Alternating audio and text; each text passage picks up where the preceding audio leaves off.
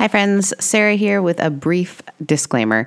You are listening to a podcast about making space for other people as well as for yourself, which may mean that you're going to hear language and ideas and thoughts not just about life, but about faith that are different than your own.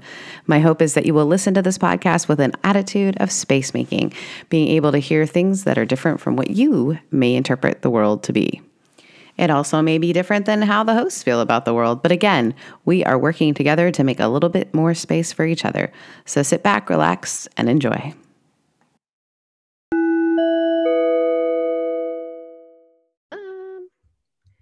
Well, hello and welcome to Making Spaces, a podcast about making spaces literally and figuratively for yourself and other people. This is season 3. I'm one of your co-hosts, Sarah Heath, and the other co-host is Josie Jimenez. And Josie, how the heck are you? I just woke up, so I'm tired. Guys, we're coming into season 3 with so much energy. Just get ready for it. Actually, no lie, some of my favorite interviews. I'm actually really excited. Yeah.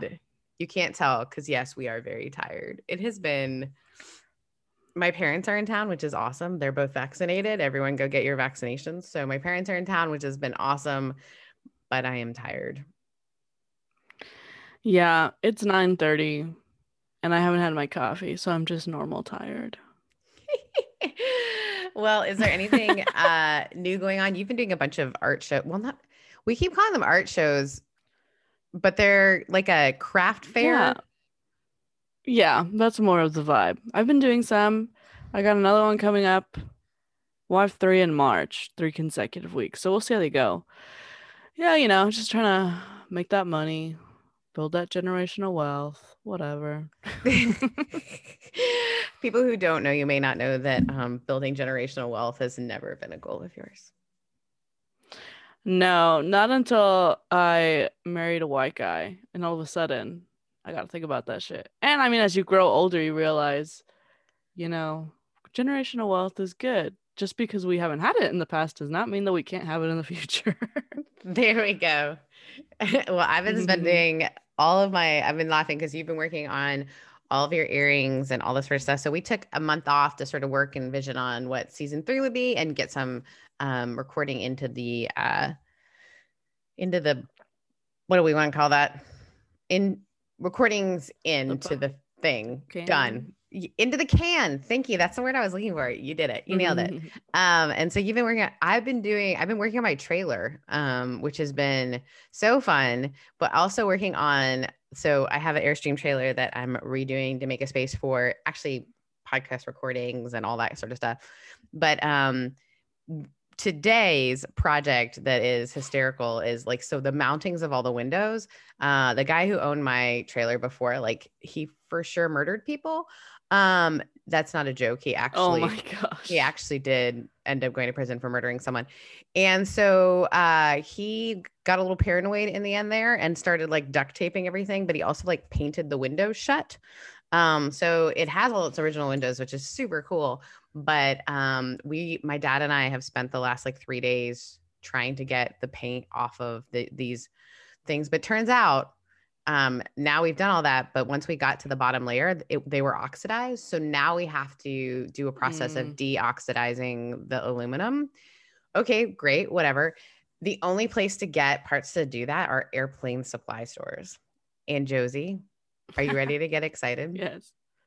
Because we live in Southern California, we can actually, instead of ordering them, go and pick up airplane. Like, it's so funny. The airplane polishing stuff, you look online and it's like, it'll take this long and this much to deliver. Or if you live in Southern California, so we're going to go try to do that. What up? I know.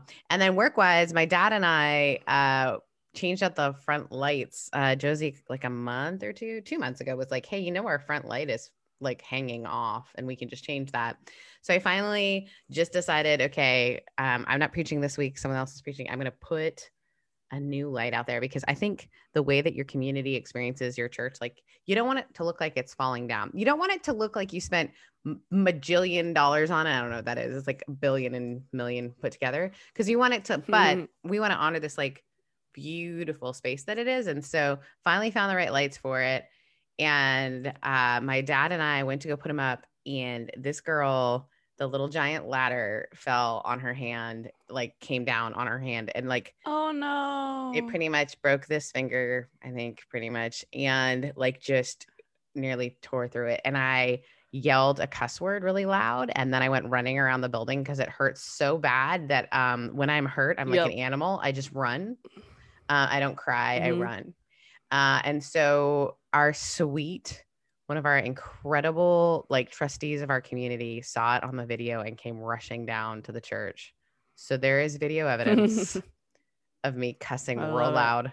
And my dad, it happened to my dad too, but it went across the top. So do not use the little giant unless you watch the instructional videos first and you realize that putting it back down. All that to say, I've got like chemical burns on my hands and trying to fix the oxidization. And I also have, it's not really a chemical burn, but I definitely like, look at this hand. This is from trying to get all the paint off. And this hand is from putting up Yeah. our new light. So things are beautiful. It just caused pain.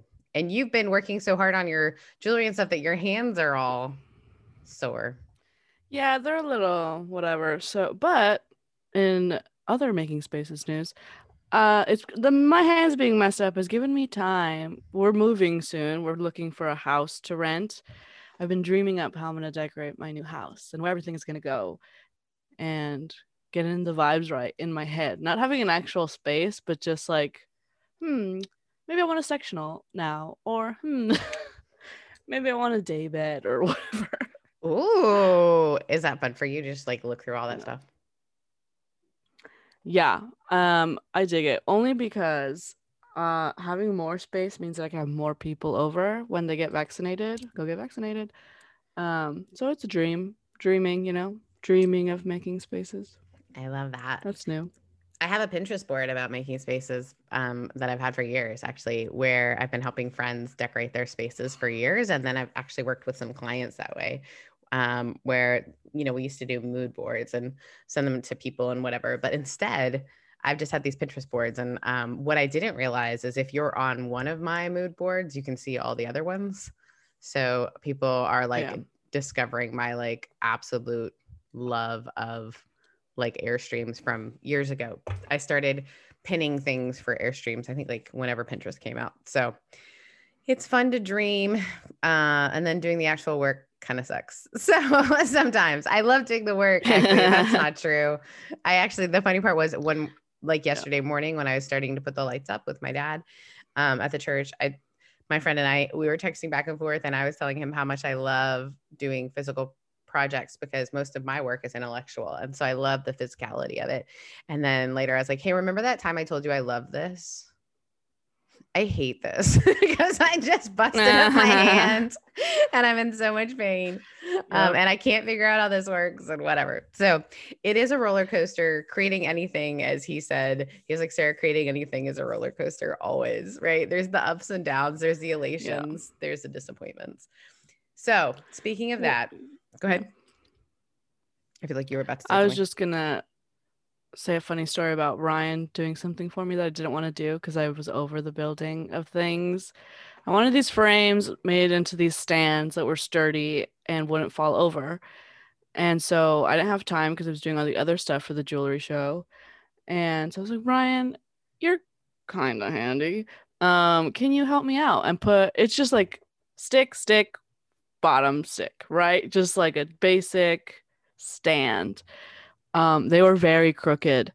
Homie did not know how to screw something in properly. He didn't understand leveling. Oh, It was so funny.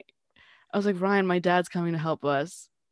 I hope you're prepared for him to make fun of you. And he's like, I don't know what I'm doing. My dad was a software engineer. He never taught me how to do anything. I was like, great. And he's like, next time I think you should just do it. And I was like, yeah, I think next time I should just do it. It it's was so hard. hilarious. It's so hard. It's also so great, right? Like Ryan is your partner, and there are things that you like to do and things that he likes to do and things that you're talented at and things that he's talented at. I should not ever engineer any sort of software, Yeah, I don't know how to do that. I but know how to turn on a level of computer. frame, I'm your girl. Yeah, exactly. I know how to make things straight. Well, even then, like the science, like the math of everything. So we had to like figure out for putting screens in my windows, we had to figure out like, okay, how many square feet of this certain thing we needed. And it was so funny. My dad looked at me and he was like, okay, it's a 1/4. And I was like, which is 0.25. And he was like, yes. He was so concerned. Yes. So, you know, we all do what we can do. So speaking of doing what we can do, we are so excited to start this season, which is going to be, like I said, we've got people from Brenda from God is Gray. We've got my friend Halima from Crenshaw Ventures. We've got Peter from Bethany Kids. Rosecrans Ventures. Rosecrans. What did I say? Crenshaw. Crenshaw. Close. Rosecrans. Crenshaw is another street. Rosecrans Ventures. And she's just incredible, guys. I could listen to her talk forever. So it's going to be an incredible season, but we wanted to start our season the way that I started our first season. We started our second season with the Kevin Garcia. And while we were working on this, we realized we need to give a disclaimer.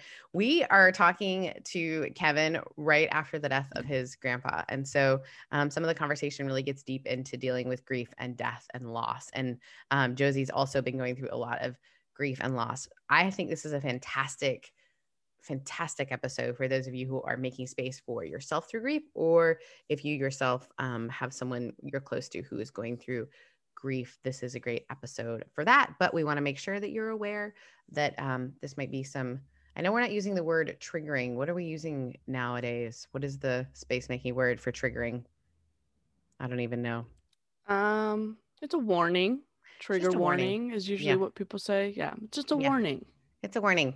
Go in with your eyes open, which is really a good idea with anything. So Kevin is just an incredible human who works for LGBTQIA advocacy, as well as coaching folks through dealing with deconstruction and spirituality. And he's a soul coach and wonderful. They are a soul coach, just a wonderful, wonderful human with a wonderful, wonderful heart, and been friends with me for a long, long time. Adopted Josie about a year ago. So Josie's known Kevin for a long time. So I think this is a fantastic conversation, but we wanted to make sure we warned you first. Anything else you want to add before we hop in?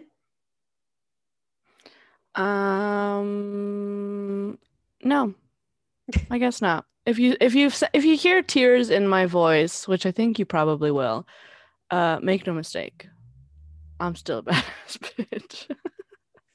Ladies and gentlemen, that should have been a vulnerability warning. Josie gets real in this one. All right, friends, enjoy this episode. Stick around after as we share with you where you can find us and our work.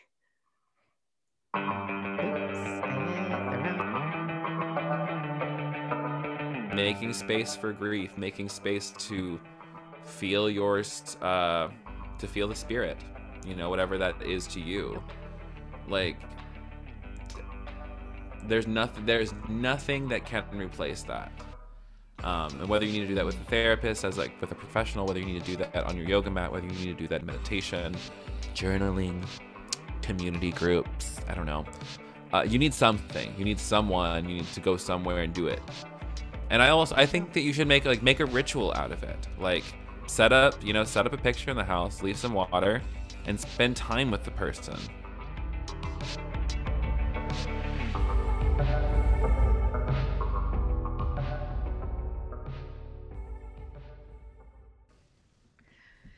Hello and welcome to Making Spaces, the podcast about making space both literally and figuratively for yourself and others. I'm Sarah Heath, and this is my co-host, Josie Jimenez. No hesitation here.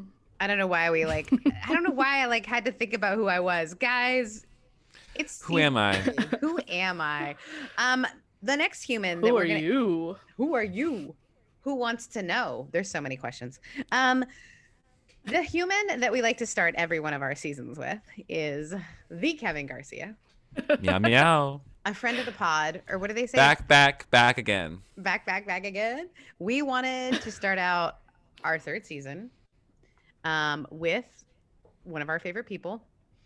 And we wanted to make sure that was you. Like consistency, right, Jess? Listen, that's the best. Mm-hmm.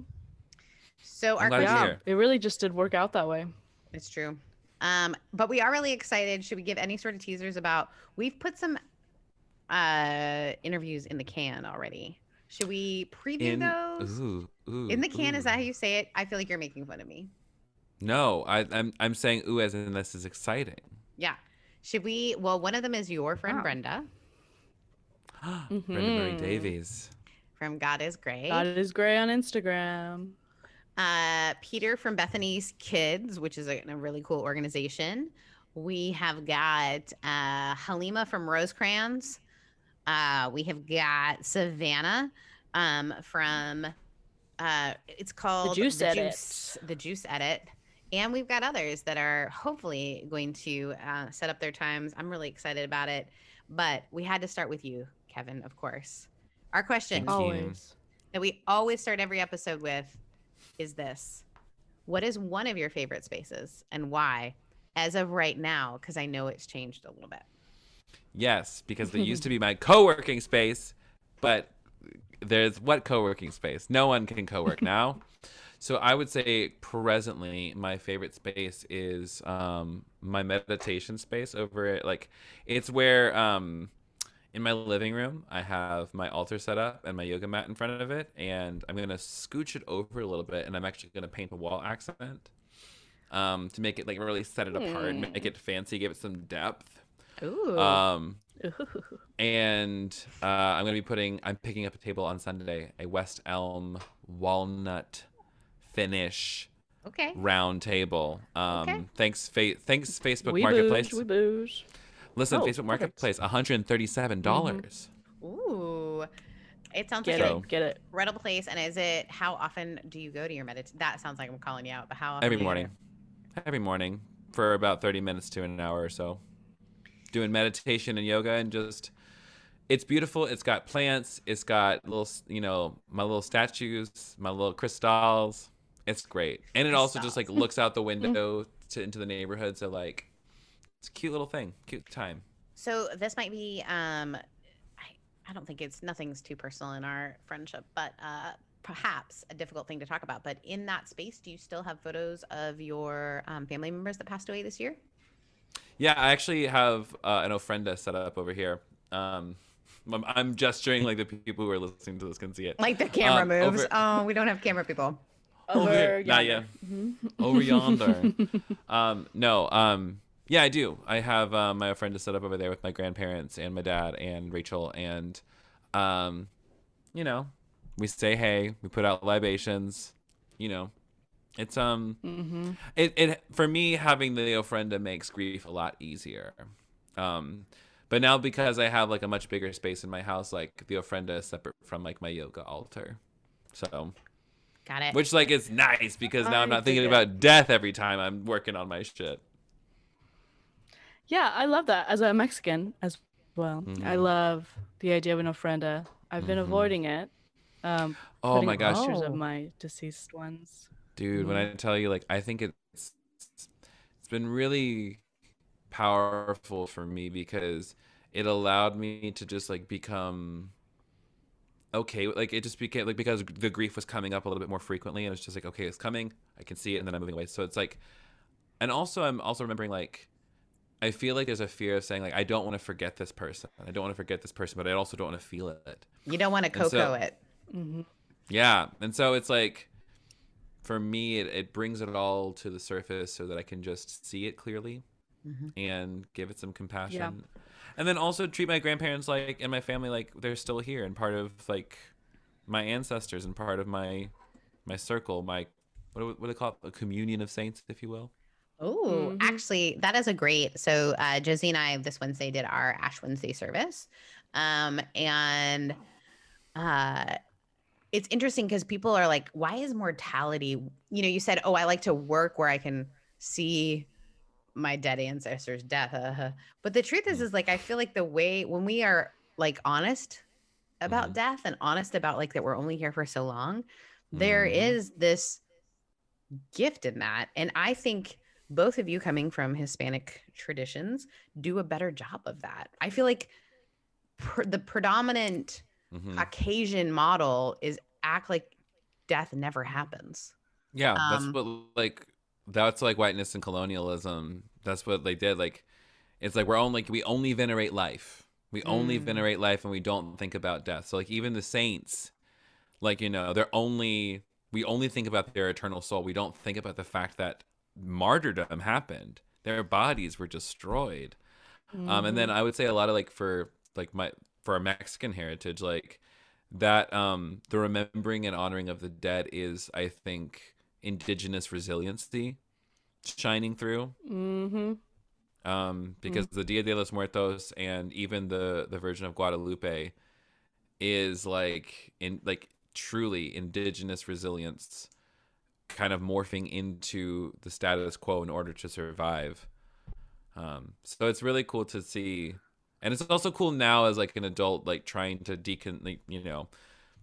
decolonializing my faith. I'm allowed to like see them alongside Jesus as one of my ancestors. It's really oof. fucking cool. As one of my Yeah. ancestors. Oof. Yeah, it's interesting how colonized my parents' faith is because growing up, we weren't allowed to have Hmm. skulls, anything. Like back when you're in middle school, you have the cute little pink skull with a bow or whatever. Oh my That God, no was skulls. sacrilege. Demonic. Nope. Yes. And it's really been a hard time. And my family's been pretty fortunate in not experiencing a lot of death until recently. And in therapy, my therapist was like, why don't you want to deal with grief? And so I scared her a little bit with like all the little clocks that run in my head, all the little gears. It's like, well, this is connected to this. And if he's dead, then this and this and this and this. And she's like, okay, I understand. But it's like that idea of like, I've never been taught to deal with grief. It's like, they're in heaven. Hmm. That's it. You're done. That's it. Just Yeah. they're in heaven. Can I tell you something like weird? That happened Yeah. recently. So, my grandfather passed recently, since very, very sad times, and my mom, who has always been somebody who I always think, I'm like, I don't know if you actually deal with your grief very well. In fact, I'm pretty sure you don't. Mm. And then additionally, but like it always seemed very, very fast, and I've never really questioned it. And then recently, I was talking to her, and she said, "Yep, I had a dream last night, and Papa came to see me, told me he was okay, and I just know he was okay." And I'm like, really? Like you just take that as truth? She's like, yeah, it's happened every single time somebody passes in the family. I have a dream, like they come visit me in my dreams. I'm just like, are you kidding me? Are you telling? I'm like, Mom, She's never told like you. she's never told me this, and I'm just like, okay, now it makes sense because the same thing happens to me. So it's like, I'm like, word, okay, well, maybe I'm more of a medium than I thought. Yeah. Yeah, my mom Dun-dun-dun-dun-dun. does not have that. She at my cousin's funeral, not to call it my mom because she's a victim of her colonized faith, but sorry mom, you're not listening anyways. She was hysterical when they went to go cremate him at the end. She was absolutely hysterical. And then everybody's like, "Oh, Ryan's like, "Oh, Catholic your poor family. mom." Blah, blah, blah. And I was like, "No, Christian, Pentecostal, So why? And What was the Assemblies deal of with? God." What's the deal with So burning bodies it was in just the end. It wasn't that it yeah, it wasn't was the just like the cremation end. that It was was the a problem. It was just ceremony. like, and Yeah. Josie's mom might have how am I going to say this nicely? She might have a little bit of a history, and you can correct me if I'm wrong, Josie, of taking over moments, Mm-hmm. She's the center of experiences. attention. Okay, you said it. Which relatable, no problem, understand. You are not your Yeah, mother, not. but keep going. Right, but she was hysterical, and my Ryan was like, "Oh, your mom is really feeling this," and I was like, "Nah, dude, she is thinking that my cousin is in hell, and I cannot stand for this." And we had this conversation, and she did think Wait, that she thinks her because he cousin's did in. not. Oh no, that's very She was unfortunate. worried about it because he didn't go to church, and she's like, "I didn't do my job of saving him," and I was like, Oh, "Mom." honey. And it was like this conversation that I had to have with my dad, where I was like, he didn't like that you guys were judgmental. So maybe, he's the reason Maybe he he was didn't go to already in church, hell. but Maybe he was already in hell. I don't know. right. But then I had to like tell my mom it was that same experience of like maybe I'm a medium. I was like, "Mom, I have a really like deep piece about my cousin because we had these really insightful conversations before he passed, and like he was in a really good spot in his life. He had made amends, and he was like at the height of his empathy or whatever." Mm-hmm. And I have peace, Mom. After that, she was a little bit more calm, but just that initial like hysteria of like the evangelical, like, oh my gosh, they're not in they're in hell because I Yeah. didn't save them. I didn't take Okay. them to church. Dead ass. When I was a missionary, I had a friend of mine who she converted from Judaism to Christianity, and she said, dead ass, I know my Jewish grandmother is in hell. Jesus told me. Jesus told her? The Jews don't believe in hell, so I don't know what you're That's my thing. I was just like, I don't, and I'm sitting here like, and then that's right after she told me this beautiful story about how she reconnected with her grandmother even after she became a Christian. But the grandma's in hell. I'm like, that was the end of it. Damn, dude. And she's like, Jesus yeah, I is just Jewish. know. What the heck are you talking about? So Yeah. here is so Josie, you had this question with your dad, right? About like whole conversation with your dad, and not to stereotype your conversation with your parents, but oftentimes your dad is the one who's a little more balanced, A little more reasonable. little more reasonable. A little more balanced. Yes, he sees some nuance. Okay, he was able to hold space for maybe I don't know all the answers. Maybe it's okay that Yes, my dad's very much of like, I believe that everybody has one final opportunity, which is very Mormon, right? Like the Mormon idea of like you come to face with God and you only go to hell if you deny him to his face. Thanks, Ryan, for the Wait, is that little true? lesson. Mormons believe that we get one more chance? Most Mormons don't really believe that anybody goes to hell. You have to reject God to his face. Oh, sick. I want that. Yeah. Love that. Yeah, Yeah. I'll borrow that. That sounds great. It's literally like, do you want to come to a party? And he's like, yeah. And so who would reject a party? Exactly. So my dad's very much in that vein, especially at my cousin's funeral. We had a beautiful conversation, and then my mother was in hysterics. It was a very fun time for me, you know. Oh. have you Poor in your BBs. history, so you knew exactly what he was talking about when he was talking about having like a space set aside. Have you in your history, Josie, have you ever had a space, a mantle? Because you've gone through some losses. Have you ever, how do you make space for that in your own, both of you? This is a great question. How do we make space for grief and for recognizing and for all these things? This is a great way to start the season 3, but let's get deep. Let's talk about death. But also, like, I think it's really appropriate too, like with what we've been through in the past year. How Lent many people, also. like, Lent? We're here in the middle of Lent. How many people have died of COVID, including my grandfather? You know, God rest their souls. And so, like, I think it's absolutely appropriate to talk about grief and death up front, because who has not been touched by it? Josie, do you have any rituals or any practices around grief, death, etc.? It's actually really funny. I was just that initial reaction you had. I was just talking to Ryan, my partner, in case anybody doesn't know that.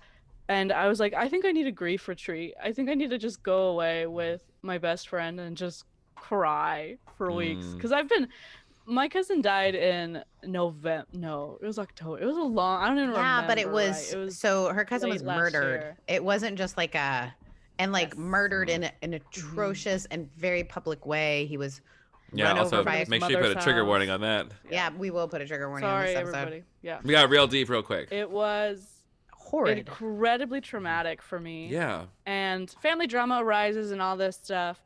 And so during that time, I was Aunt Josie, because all of my cousin's kids in this house. Oh yeah, I'm Uncle They Kevin. only really knew me and Ryan. We were the people that were interacting with them before this happened.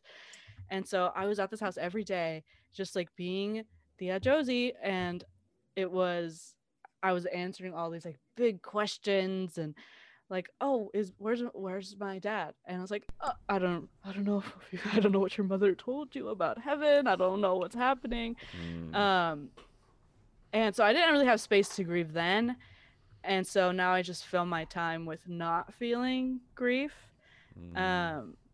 working on it in therapy, because I think it's just like this downward spiral of I have an incredible anxiety around death because of religious trauma. Right. Religious trauma. That's real. Like, you're not the first person to tell me. I have actually a couple of people who I've talked to who actively say, I'm still afraid of the rapture. I'm still afraid of what might happen after I die. Terrified. You And I'm still over here. are, Josie. You still are. You know, Yes. I think, you know, for Lent, you should give up the fear of hell. I don't even believe in hell. It's And like the yet- last I just thing fear to go. death. Oh, why? That's the thing. I'm not afraid of death anymore. And I think that is, I don't know. I mean, like, chalk it up to a couple different things. I've had a couple lovely metaphysical experiences, both completely sober and with the use of psychedelics. Dead ass. And so, like, it's, I don't fear whatever comes next anymore. And I think because of that, I think it's also because, like, you know, I've considered, like, you know, if nothing happens, I won't know. So it's like, okay. The worst that could happen is I will never know what happens. And then, of course, like, it'll be like, you know, Ram Dass said in a recording, someone said, like, death is just like taking off a really tight shoe. What the fuck? I love that. I mean, Josie, when you think about death, what is it that is a fear for you in that? I actually just recently wrote an essay about this that I planned on publishing, but then I was like, this is kind of dark. I don't know about Listen, putting this live out Also, there. can we just ask how Josie has so many hours in her day? Because this chick gets so much, and then you just wrote an essay. I just recently wrote an essay. Keep You going. know, I'm only working full time, paying my bills, producing content, and writing, you know, and delightfully making dark jewelry, essays. and helping the church do things, And also helping loving my editing this husband, and, podcast, like, you know, and then having an whatever. active sex and life, then I you just know. I also wrote an essay. Oh, also I have chronic illness where I'm in chronic pain, but your mom is right. You have achieved nothing. Nothing in my life. Anyway, I'm sorry. worthless. You're making the rest of us feel bad, but keep going. So all of that is avoiding grief and anxiety, right? Anyways, I don't recommend overworking yourself, everybody. It's not great. Nope. But I view death as like this storm cloud that always hangs around me, like this black cloud that sometimes, like, it's like this visual is literally like it comes down and it just like overcomes my eyes. This happens a lot when I'm trying to go to sleep, and then it's like this, like I wake up, like, and then it's like death is my best friend who really wants me and who's like trying to instill this fear in me, so I just keep going. That's what I feel like it is, like this motivator, like your dark best friend who's like, bitch, have you been doing anything? Or Interesting. I love that. It's this anxiety. Yeah. And I fear death. I think the fear comes from, I don't know what's next, and I do have doubts about God, like any normal person. Like, does God exist? Am I wrong? And then it comes down to, like, did I live my life pursuing love and God and my neighbor for nothing? Did I live this incredibly difficult life of choosing love for nothing? Such an so selfish. There's a control issues happening here. No, that was my first, like, when I was going through my first deconstruction portion, was around, okay, if hell's not real, then what the fuck was Jesus for? And if Jesus wasn't really the Son of God, what did Jesus die for? And if hell's not real, does that mean that everyone goes to heaven? Or what if there isn't even a heaven? What if all of this is all just a bunch of shit? And that's like what threw me into like existential crisis of just like, what if it's all what? And it was kind of like looking back at it was a lot of regret on the first part of my life of just like, you mean I was doing all that for nothing? And then, sorry, go ahead. I was just gonna say, I wonder if that's because you guys, heaven was the prize in evangelical. This is what you're going for. Ignore everything that's around you now. It's all about what's next. So if there's no punishment, then why was I doing all this thing? It's like the kid who always gets the sticker when they're good, then they never learn to just be good for good's sake. And but not even that. Not even that. Like, it's like, no, like I couldn't even see it as that. It's just like I mean, I basically, it was coming to the realization that I was lied to, and it's like, okay, what else have I been lied to about? And so like it's like I was lied to about God. God might not even be real, and yet I have this sense that maybe God or love or spirit or something might be animating this whole thing, and I might want to be okay with it because what if I'm wrong? And then it's a whole to do, and it can consume, you know, especially for those of us for whom like life and death was like, I mean, on Halloween, I went to, did y'all go to hell houses I on was Halloween? in one of those No, without knowing. we're not allowed. I Oh was in my a hell God. house. I was the Do you know what a party hell house girl. is? You were the party girl in Yeah. the hell house. I was the party girl in the hell house. Wow. I didn't even know what it was. Chi Omega, baby. But yeah, I love like that you know what sorority I was in, by the way. I love that you know that. absolutely. Frat Never boy. forget. You know who I was in? No, I don't. Have you ever told me? Were you a Phi Tau? No. Sigma, baby. Sigma Phi Epsilon. Oh, I did know that because I know your handshake, which you're a balanced man. How do you know my handshake? Did I show you when I was drunk? I dated a boy who was a Sig Ep, and when he was drunk, I learned the handshake. Wow, a betrayer. I Oh don't my care. God, I'm so anti-Greek life here. No, like, okay, let me tell you this. Boo. Let me tell you this. The person I am now would not join Greek life because at the time, I will say I was really desperate for a friend group and I needed a place to belong and land. And ironically, though, I had a really positive experience with Greek life because I did too. Greek life taught me that there was no wrong way to be a dude. And they voted me and I was like the first or second openly queer person to be in my frat. So it was like kind of revolutionary, but also that's pretty much it. oh girl, I had to like figure out, I had to finance it. I'm like, girl, I don't have money. I had to ask an older brother who was like well connected and wealthy. I was like, I know these white boys have money. Sugar daddy. For me, it was a great I experience of being different and yet seeming like you're the same and getting to like help people ask better questions. And my sorority sisters were incredible. And it was a wonderful experience. But let's not talk about that. I was in a hell house. Doesn't matter. For a Baptist church. Keep going. You were talking about Halloween. Oh yeah. I mean, that's like the images that we had instilled in us as like young people. So it makes sense. Like our bodies have been afraid for a long, long time. And so I think the work of, oddly enough, contemplating death a little bit and contemplating the ideas of like, you know, like energy and like the ideas of energy and as endless love and endless, like changing our minds about what we think is doing all this. And again, I think for me, it's those metaphysical experiences along with the psychedelic experiences that have led me, based on my experience, into saying, I think that whatever is animating this whole thing is wonderful and wants us to have a good time. Wants us to have a good time. No, honestly, like that's the whole thing. I think like Yeah. the point is to be happy. And the idea of hell gets in the way of me being happy. So I dismiss it. Yeah. I think that's what death kind of feels like to me. I think I wrote this in the essay, but I'll publish it soon. Don't worry, everybody. Don't worry. In the newsletter. It was this concept of like I live a more beautiful life because I fear something that could take it at any point. Like I Oh, always the gratefulness live with for this urgency something. of like I gotta live now. I gotta love now. I gotta do this now because tomorrow I might not be there. I could crash right now. I Yes. could die in a plane crash. Yeah. I could at any moment death could come for me. And what testament do I want to live in my life? What like ripple do I want to leave? Like if I'm just a drop in this ocean, what do I want my effect to be? Whether or not people remember my name. What do I Right. want people to have? And I think like I don't that know. is That a totally drive. makes sense.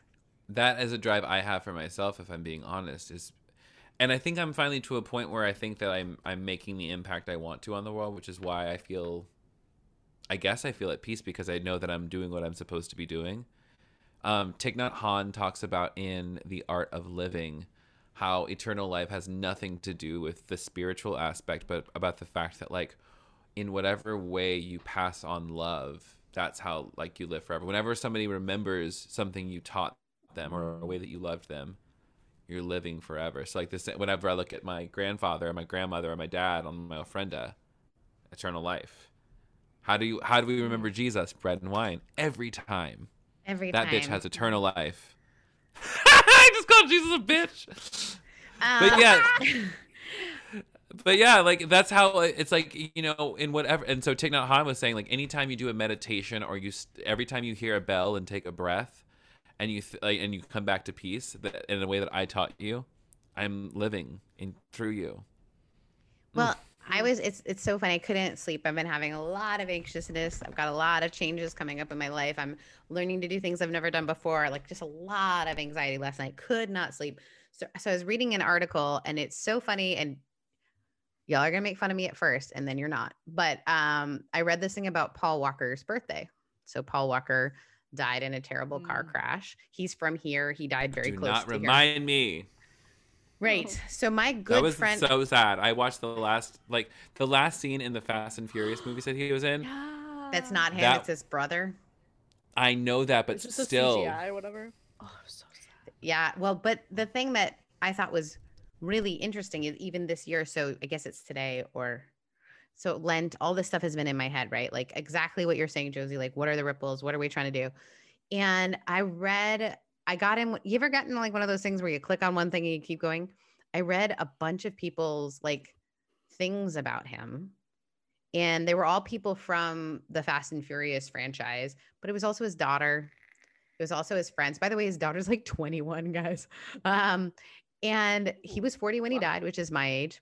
And I thought, what a beautiful tribute to a human that every year on his birthday, people write things. And they're not just writing like, it was great to be in a movie with you.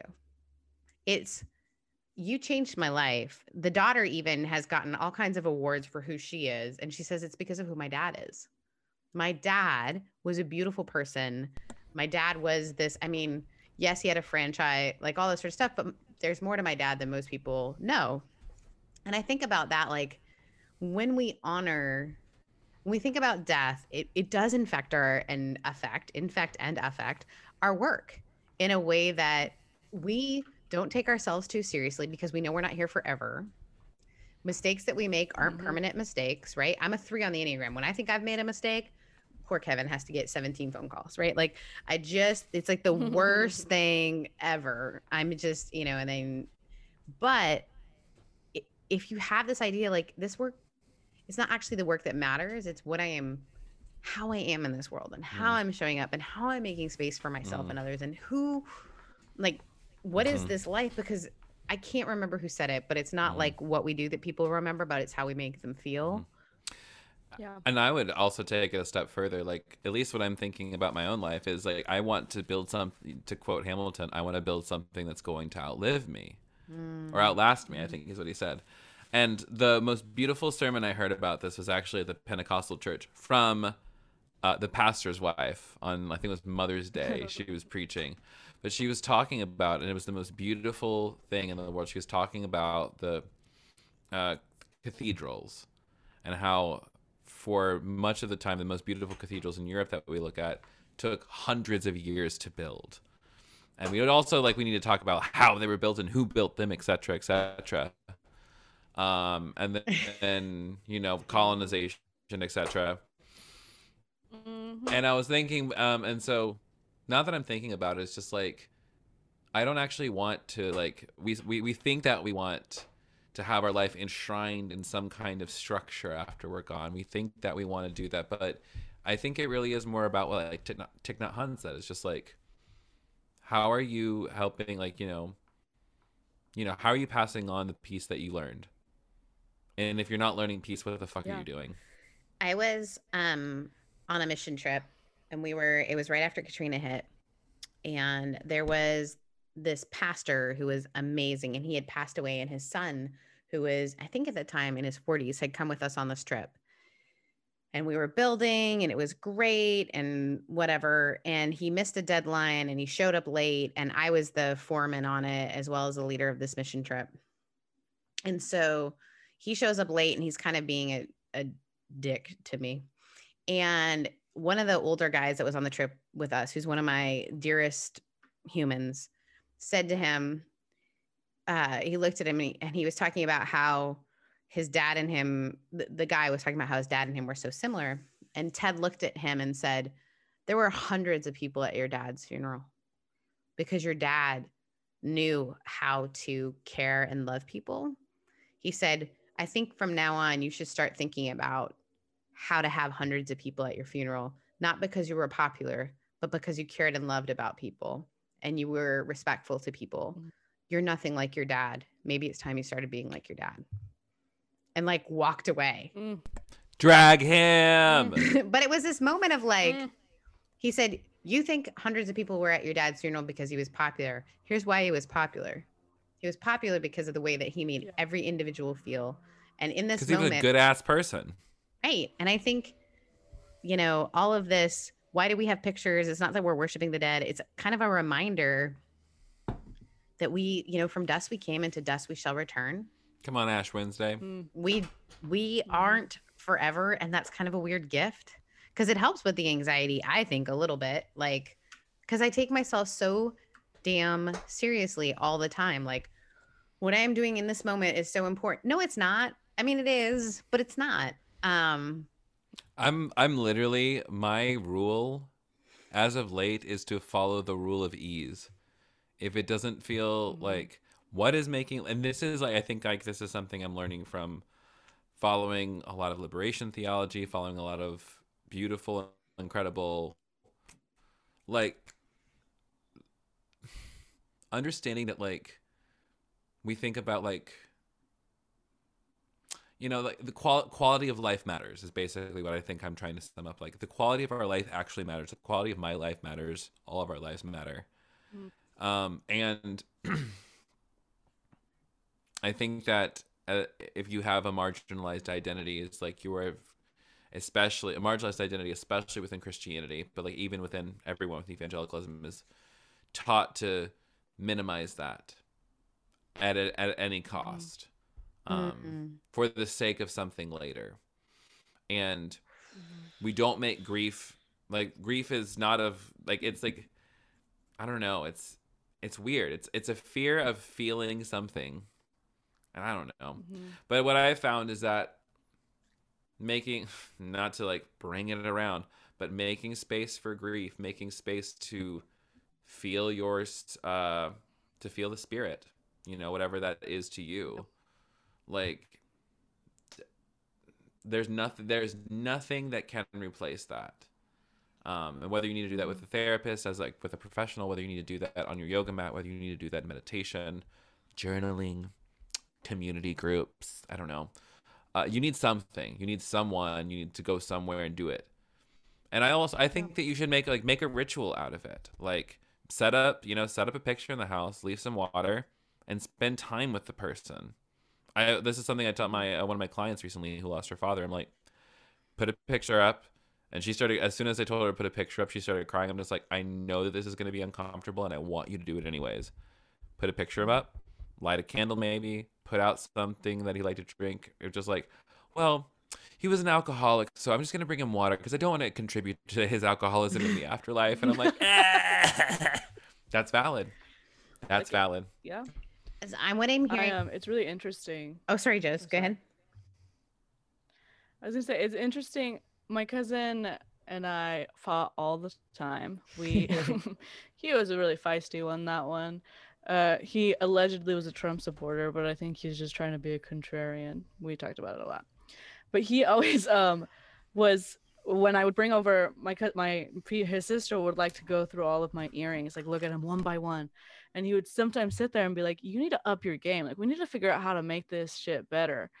And every time, like, I figure out a new way to make things better, I, like, think about, like, him sitting next to me, like, saying, like, yeah, that's right. You better be making that shit better.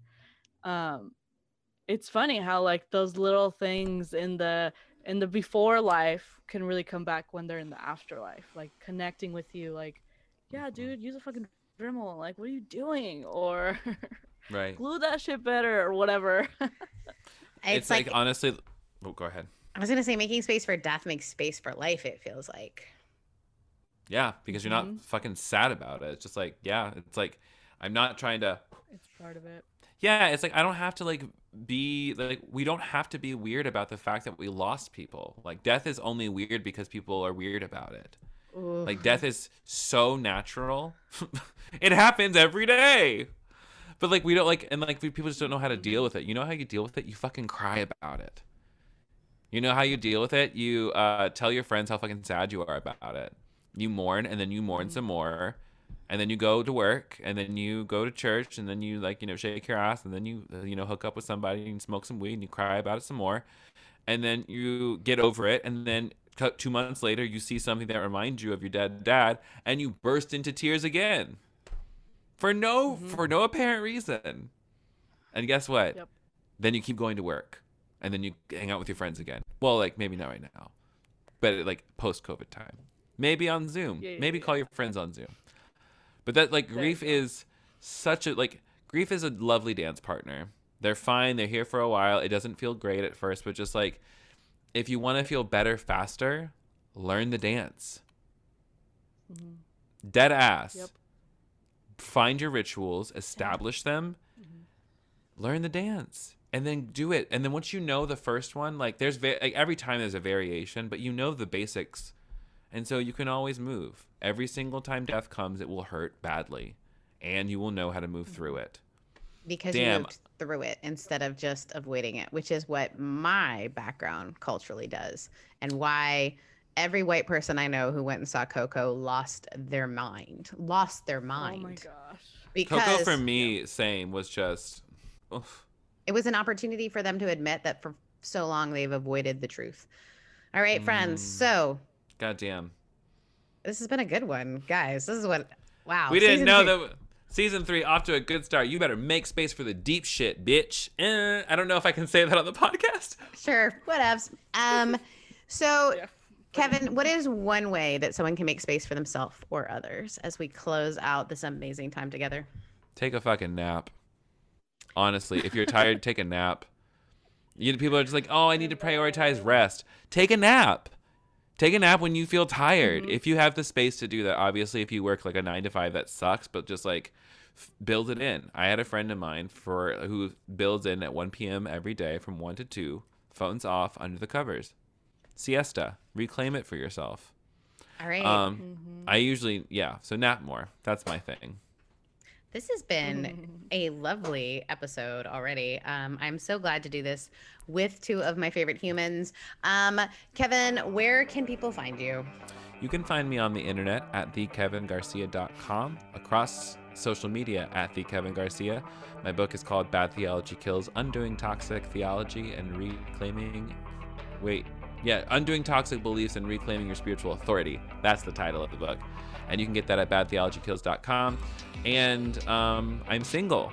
And so if you are a man-ish kind of person who likes man-ish kind of people, you're kind of a dude. You don't have to be strictly a dude, because I'm not strictly a dude either. Slide into my DMs. Honestly, shoot your shot. Somebody actually did shoot their shot one time, and I said, thank you so much. That's not what I'm looking for. Okay. It was pretty explicit, and I kind of liked it, but I was like, that's not what I want. Anyways, that's how you can get a hold of me. I love you. That's it. All right. So, Josie, how can folks get a hold of us? And I've got news. We are at 192 followers on our Instagram. And once we get to 200, we are raffling off a Maker's Box. But where can people find us? And what the hell is a Maker's Box?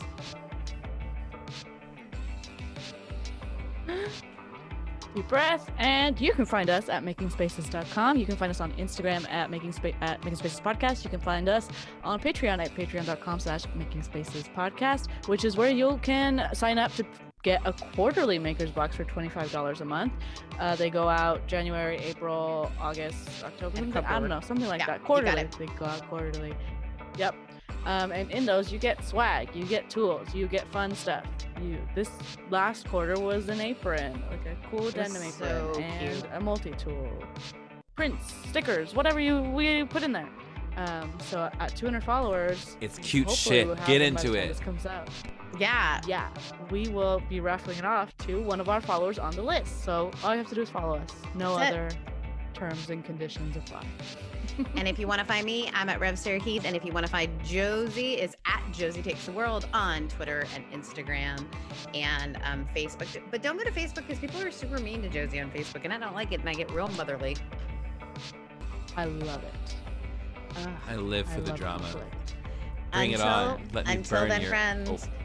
Wait, what? Oh, I was going to strike Josie's enemies with a hex, but then you started doing your outro. So I'll stop and let you do that.